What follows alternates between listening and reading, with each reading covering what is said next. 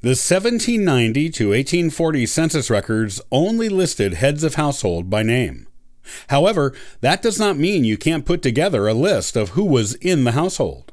Today on the Ancestral Findings podcast, I'll show you some clues that will help in your 1790 to 1840 census research.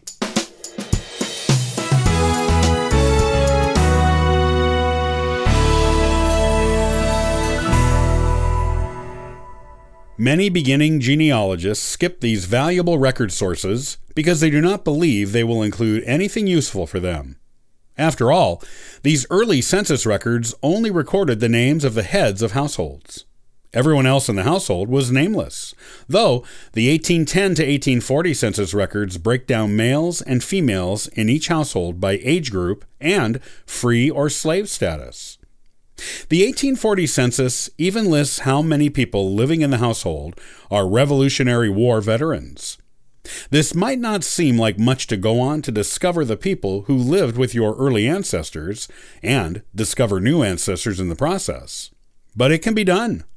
You just have to know where to look for clues to the identities of those check marks under the gender and age categories on these old census records. Here's how to do it. Make a chart to get organized.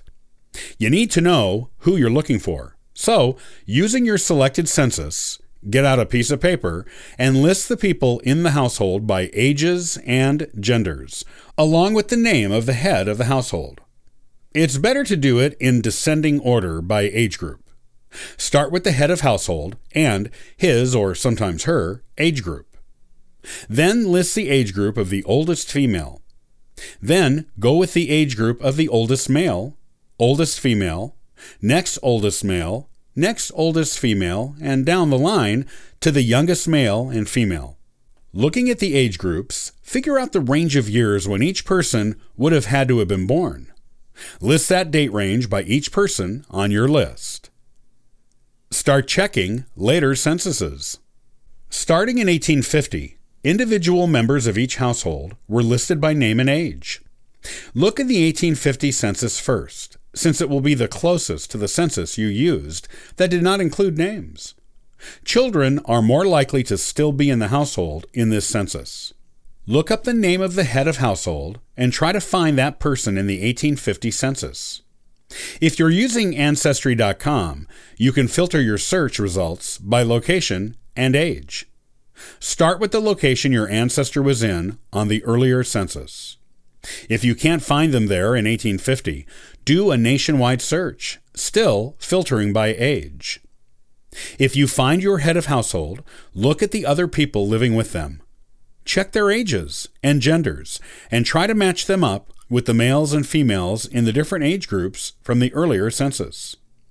You can often identify a lot of unnamed people from earlier census records this way. Search later censuses by last name and age for grown children. If some of the children from earlier censuses are not living in the head of household's home in 1850, it could be they either died or left home to find work or get married. It's easier to search for males because you can search by last name, area, and age on later census records online. If you find someone who seems like they could be a match, check online family trees for them to see if anyone has placed them in your head of household's family. If you can't find them in another family tree, look at increasingly later census records to see if the head of household from the earlier census is living with them at some point. It was not unusual for men to take in their aging parents in earlier centuries.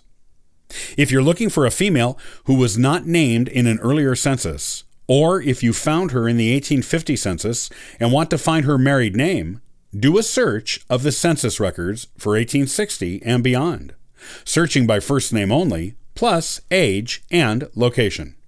You will probably get at least one hit that seems likely.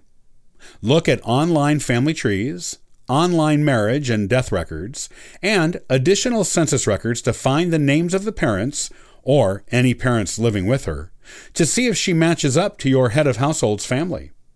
As you get names you can definitely place in the 1790 to 1840 census records, write them in on your paper chart. You can use this information to fill in your family tree software later. Other places you can check to get names of parents for children that may include the name of your head of household to confirm the relationship include Find a Grave, Family Search, and the various state pages of the U.S. GenWeb project. Keep looking in all the places you can that might have records on this family, and soon you will have a more robust, well-fleshed-out family tree based on a basic list of age ranges and genders from the early census records.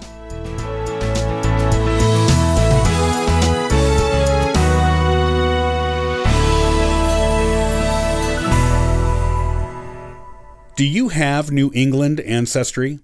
If you do, you will want to look into joining the New England Historic and Genealogical Society.